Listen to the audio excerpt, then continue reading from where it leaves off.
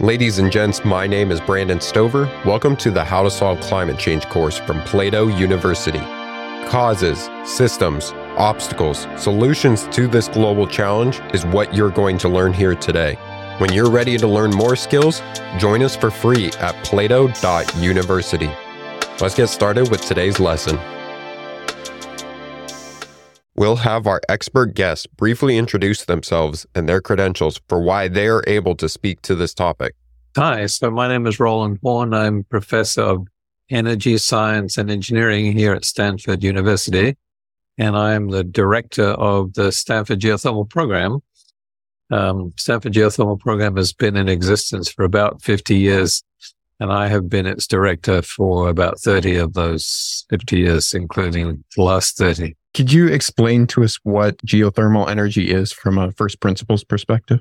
Well, geothermal energy is the heat of the earth, and the way in which we most commonly think about it is recovering the heat of the earth and converting it to useful applications, commonly either in the form of electricity, converting the heat to electricity, or as a second path, using the heat directly, for example, for heating buildings or for drying crops or for industrial applications like pulp and paper mills and things like that. Why would geothermal energy be a possible solution to help solve climate change? Geothermal energy is a renewable energy, so that's sort of fundamentally good to begin with. It has very low carbon emissions. It doesn't produce any large amounts of carbon dioxide. So it's a substitute for, fossil fuel generated electricity, for example, or the direct use of heat. It's also a different format of renewable energy than the intermittent sources that we use, like wind and solar. So geothermal can be operated, any time, day or night, any month, and any year. So it's a stable baseload electricity source if we're talking about electricity applications, and therefore it provides a very strong backup for intermittent sources like wind and solar. Not a substitute, but they work together in a way that would be advantageous to allow for larger amounts of intermittent electricity to be on our grid, for example. Geothermal by itself has supplied substantial fractions of electricity in quite a number of places. Importantly, here in California, 6% of our electricity comes from geothermal. In our neighboring state of Nevada, 10% of the electricity comes from geothermal. And there are countries like New Zealand generates 22% of its electricity from geothermal. And Iceland actually produces 2/3, 67% of all of its primary energy, which includes heating as well, from geothermal. And why would geothermal maybe not work to help solve climate change, or where does it fall short? It doesn't really, in terms of solving climate change, it doesn't really have any downside. There are some aspects to the deployment of geothermal energy that can be something that we need to work around. I mentioned a few minutes ago that geothermal is base load, which 20 years ago was a good thing because it meant that you could keep it on the grid all the time. However, in today's grids, where we have large amounts of wind and solar, both intermittent, baseload power is no longer what the grids actually want. They want variable power and dispatchable power. And being baseload, at the moment at least, limits the application, how much geothermal you could have on your grid. The nature of the geothermal resource is that it likes to be on all of the time, 100%. And if you have a large amount of electricity that you have to take all of the time, that can be a challenge for the grid. There is a solution in sight for that, which is storage. The same aspect is true for nuclear energy. The nuclear power plant also wants to be running 100% of the time as well.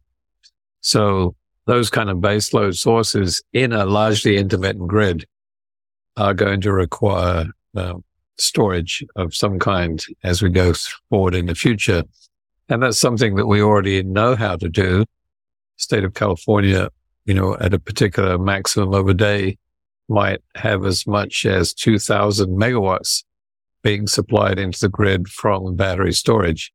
And that's likely to get larger in the future, and that's likely to be the case for other states as well. That just to put that in context, that's 2,000 megawatts out of a grid which on a daily basis is probably averaging about 35,000 megawatts. Okay. And, as a maximum, California, we might go to 50,000 megawatts. Looking at the different stakeholders that are in the energy industry and us as people, who benefits most and maybe who's harmed most by geothermal energy as a solution? Well, of course, the consumers, I think, are the people who benefit the most, and the people who inhabit the planet, because it's a carbon-free or carbon-low source. I don't think there are too many people who are actually hurt by it. The land use for geothermal energy is quite modest. There are some interactions in some cases with their local communities to sort of nearby to geothermal implementations. There is a concern in some cases for induced seismicity, but that generally just affects people who are just close to it. And could you explain the process of how the heat from the earth is turned into the electricity that I turn my light on in my home? So the geothermal resource, as is almost all rock everywhere in the world, is saturated with water. And so that water, which is sitting inside of the permeable rocks, is heated up by the geothermal source and is either in place as hot water or in some cases directly as steam. So the way that we deploy a geothermal electrical generation system is we drill wells into the ground, 2,000 meters, 3,000 meters, something like that, 8,000 feet. And we produce that water and or steam to the surface, and then we put it basically directly into either a steam turbine or a binary turbine and generate electricity directly. So in some ways, it's like a gas-fired power plant without the boiler. So instead of having a boiler and a flame, the steam is generated by the heat of the earth for a steam plant. And you mentioned storage earlier. Are there any other innovations or maybe policy or things that need to be created for this to be an optimal solution? Well, storage, I think, is the principal one. One of the other sort of policy issues that goes around geothermal is the uncertainty and lead time issue. So a geothermal power plant takes several years to actually bring into operation. And that's associated with the actual process of exploring and drilling and analyzing the resource to figure out how big it is and how it should best be produced in an optimal way. And the length of time that takes ends up, of course, costing quite a lot of money because of the duration. You're expending money for that process, but you're not getting anything back until a power plant is actually built. So in terms of policy and legislation, what has been useful in a number of places, including here in the US, is mechanisms to actually encourage that process, either by mitigating some of the risk, for example, in the form of feed-in tariffs that actually, provide some certainty to what the actual income is going to be, or in some cases, legislation that actually the grids to accept a certain amount of power of certain kinds. It's not done in the US, but has been done in other places. What are the best resources to learn more about geothermal in terms of its relation to climate change?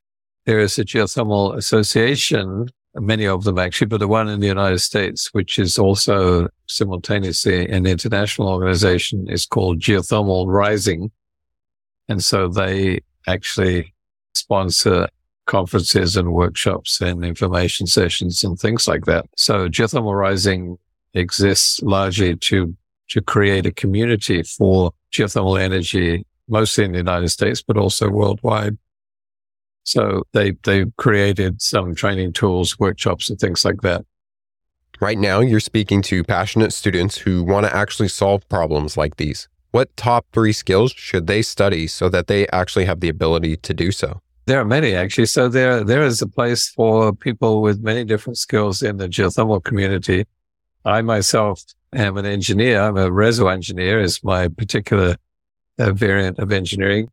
And the reservoir engineer's job is to actually measure, quantify, analyze, understand, and project what the geothermal resource will do in the future and design a system that will be suitable for that.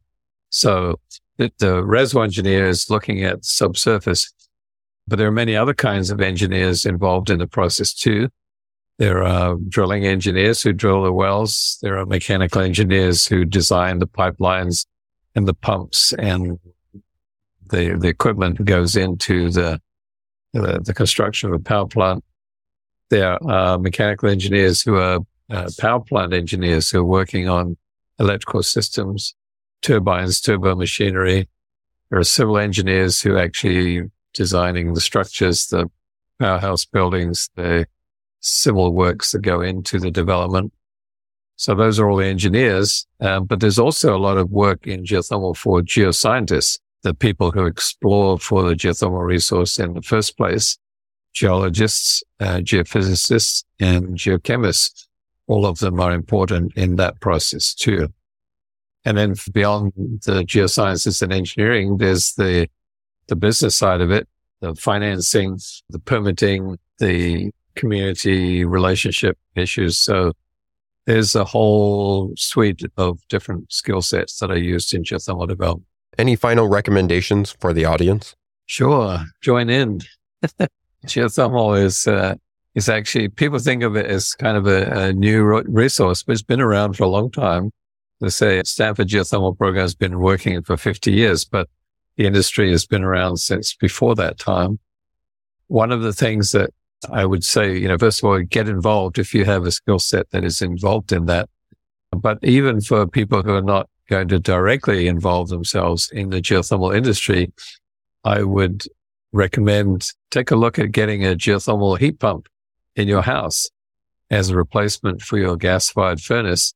It's not only zero carbon, it's also a lot more efficient. It will save you money other than the initial cost because you don't have to pay for as much energy to actually heat or cool your house. To practice skills related to geothermal energy, research geothermal potential in your region or a specific country, explore available maps and data to identify potential geothermal hotspots, determine the feasibility of tapping into this resource. Thank you for taking the How to Solve Climate Change course. If you want to learn the skills to solve this global challenge, join us for free at plato.university for exclusive content, extra resources, and actionable exercises with every lesson. This course was produced by Plato University, where students turn passions into purpose and learn skills to change the world. Learn more at plato.university.